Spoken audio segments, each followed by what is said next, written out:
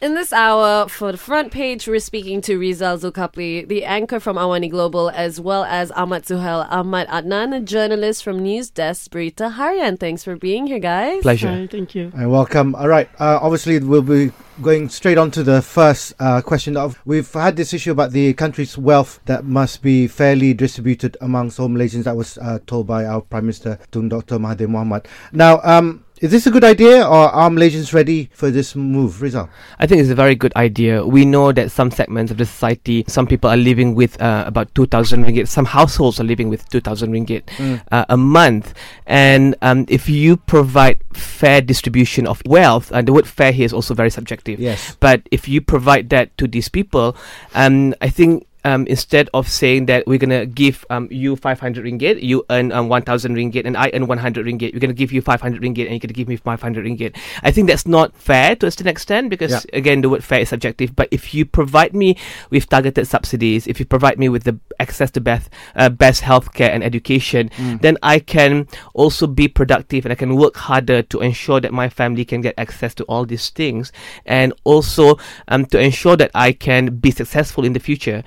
It is when we neglect these people, the people living on 2,000 ringgit, households living on 2,000 ringgit per month, then I think that's just not fair. And I think we have to be ready for this. And I think the way forward is to think how we can best do this properly, and we can ensure that there's no leakages, that if you have targeted subsidies, it will go to the rightful people. Now, Suhail, that leads me to the next question now. Of course, there are certain segments of society who are entitled to some benefits. So how would this affect them? If the country wealth is fairly distributed, it will be good. But the government need to define fair. Right. I think at this moment, it's not you got one, I got one.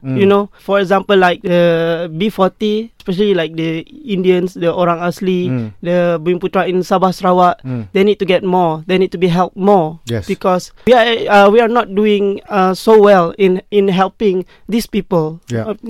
Because some group of people have a larger voice, so they get heard more, so they get helped more. So as of right now, it is on that, but I think the government need to do much better, as a new government. And I think in the future we need to move towards that everyone you got one, I got one. Maybe in the next 50 years. Briefly, it's not going to make people lazy. It's going to make people work harder to ensure that they can get access to all these benefits that come with working harder. And I think this perception of people will just be lazy after a while is not true, I believe. Yes. Right? Yeah. All right, coming up, Malaysia to meet Singapore despite Johor MB's alleged trespass. That's after Sun by 4 on Light. We're still on front page with Rizal Zulkapli as well as Ahmad Suhail, and this round we're talking about Malaysia to meet Singapore despite Johor MB's alleged trespass, and that is the current situation right now. Of course, Economic Affairs Minister Azmin Ali has reiterated that we should be maintaining strong ties between Singapore and Malaysia in the best interests of both countries. Now, obviously, this is a very sensitive issue. Now, it seems like this border dispute is quite prolonged. We've had issues with the air issue, and also the dispute over the islands as well. Now, why are both countries taking so long to basically resolve this issue, Rizal? Because I believe it's not just the border issue. I think there are other issues as well that both countries would want to tread carefully as they move forward. There's the water issue, there's the border issue, there's the air, space landing instrument issues. So I think if you take into account all these issues, I think both countries would want to negotiate and take their time to negotiate and to discuss things properly and not come to a rush conclusion at that. And be careful with, say, if I give in, if country A gives in, then country B would say, hey, maybe we can ask for a bit more. Also, if country B gives in, then country A would say, hey, maybe we can just not do anything and proceed with business as usual.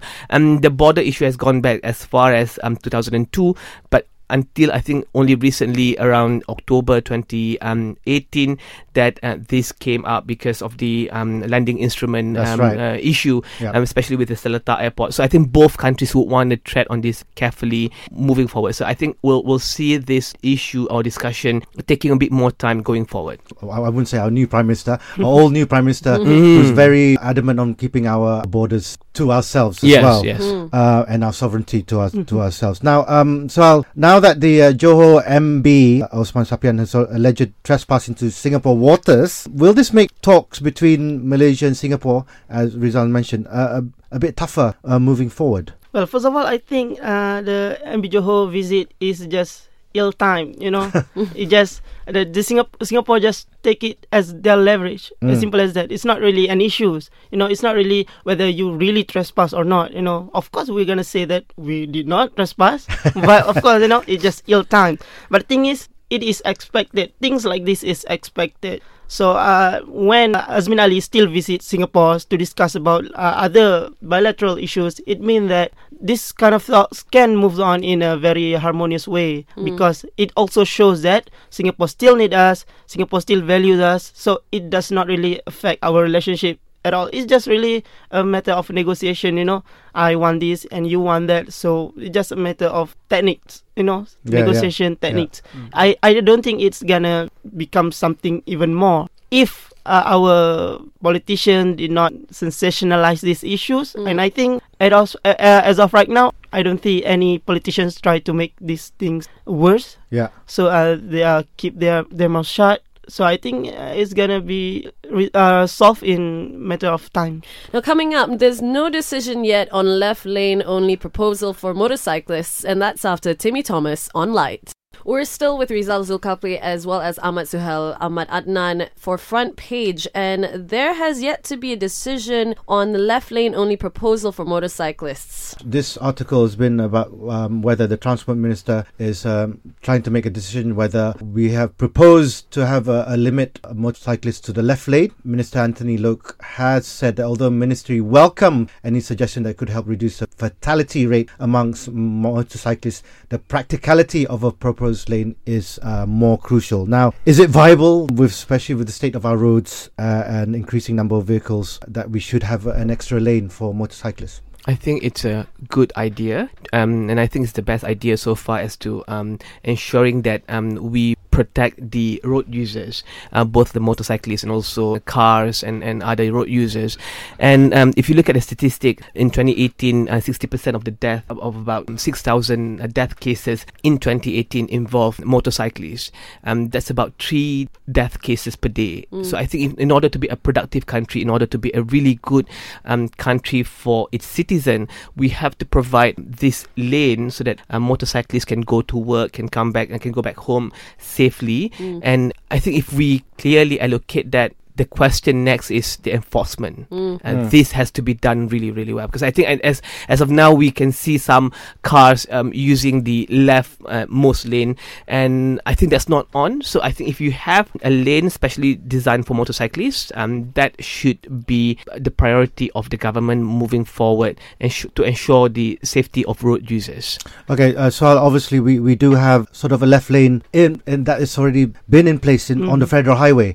Obviously it's closed at the moment for roadwork, so you have a lot of now motorcyclists on the road on the federal highway. But as a road user yourself, what do you think of this implementation? Well, for this latest proposal to the minister, I'm not sure whether left lane means on the emergency lane or the real left lane. But there's one Miros research that says if there are designated motorcycle lane, whether on the same road or on like a federal highway, it will be able to decrease the amount of accident and deaths among motorcyclists. The thing is that I'm, as a rider myself, most of the time in Kuala Lumpur, so most of the time, almost every day, I'm facing a death-threatening moment as a motorcyclist, because especially involved when a car change lane without giving signals, and suddenly doing that, because just a slight crash, a bump with the car, a motorcyclist, it's not about being fast or not, just even slow, even if a motorcycle moving very slow, but a simple slight bump can bring a very bad accident. Accident, yes, because as a rider we don't have any other protection. If you fall, definitely you're gonna scar, and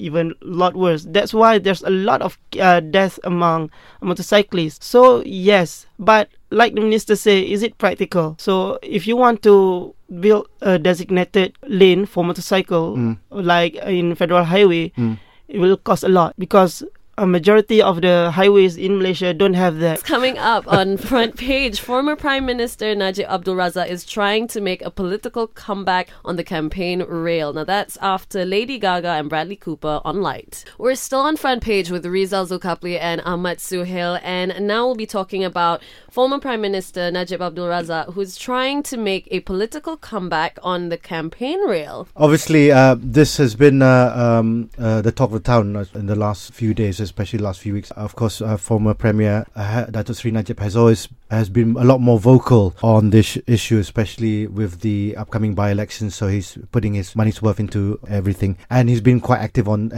Twitter and everything else. Now, with so many charges looming over his head, is he the right person to campaign for BN? But these charges aside, I think from what we've seen on Twitter, what we've read on Twitter and Facebook, I think he can be the voice, that strong opposition voice that people want to hear or people want to hear right now, and he can be the check and balance to the two-party system right now, to the government in power right now. So I think without taking into account these charges, we can maybe see a good, strong voice moving forward. But he does not come without any baggages. That's right. So is he a liability to Barisan Nasional? He left UMNO because he was accused of being the person who brought down Barisan Nasional in GE14. So is he still a good face? Can people still trust him? Can people still associate Barisan Nasional or disassociate Barisan Nasional with the charges brought against him? So I think these are the questions that we should ask moving forward, and UMNO members and Barisan Nasional members should also ask moving forward. Following on that, Suhail, obviously he's been the strong voice in opposition. The opposition themselves have been quite silent on a lot of issues unless it's something that they'd like to create. But on this issue itself, it's one thing questioning everything, but can we take him seriously because of what's been happening to him? To be honest, it will be unwise, especially for Pakatan Harapan, to not take him seriously, because just from his Facebook, I follow him after I just I look at his status after GE14. At first, it's just about 1,000 likes, something like that. But it becoming much more interesting, and his troll level is just And right now, he can gain up to 50,000 plus likes. Wow. And it means that you have to understand, in politics, it's all about perception. Yep. Yes, the Pakatan Harapan will always bring up the 1MDB charges, because that's the weapon. But the people right now are more focused on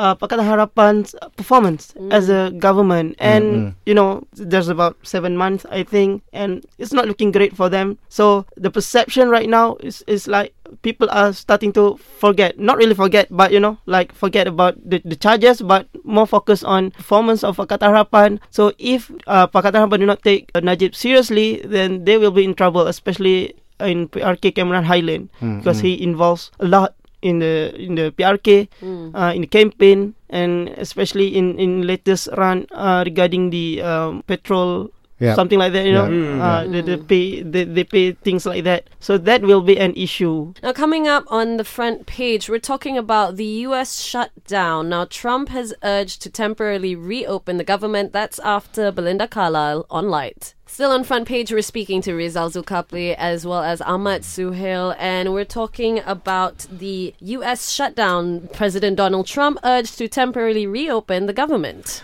Obviously, we've known across the other side of the pond that there's been this federal government shutdown because of the issue with the wall between the Trump administration and the Democrats. Now, this is an issue that could affect actually not just beyond the US, but also people from other countries as well. But let's focus on the citizens themselves. How does it affect the citizens? The close to 1 million government workers affected will not be able to pay their bills. They can't service their mortgages. They can't pay their rents. They will probably have bad credit ratings because they can't service all these things. So essentially, this is affecting them directly right now. But in the bigger picture is that some TSA or transport security agents are not coming to work, are not going to work. Yep. This is also a threat to national security in the US. Some national parks have been vandalized by people believing that they can just cut down any trees and they can just just do whatever they want. So we're looking at that, we're seeing that, and this is the longest shutdown that we've witnessed so far. I believe that holding the country to ransom because you want to build a wall, a $5.7 billion wall at the border, it's just not on. I think the US, as the world's biggest economy, world's number one economy, if they can do this to their citizen, it's just really weird, waking up to this news and even after more than 3 weeks that this is still going on. The deathly silence from his own party, the Republicans, has been quite poignant as well, because we've never heard whether there's supporting this shutdown.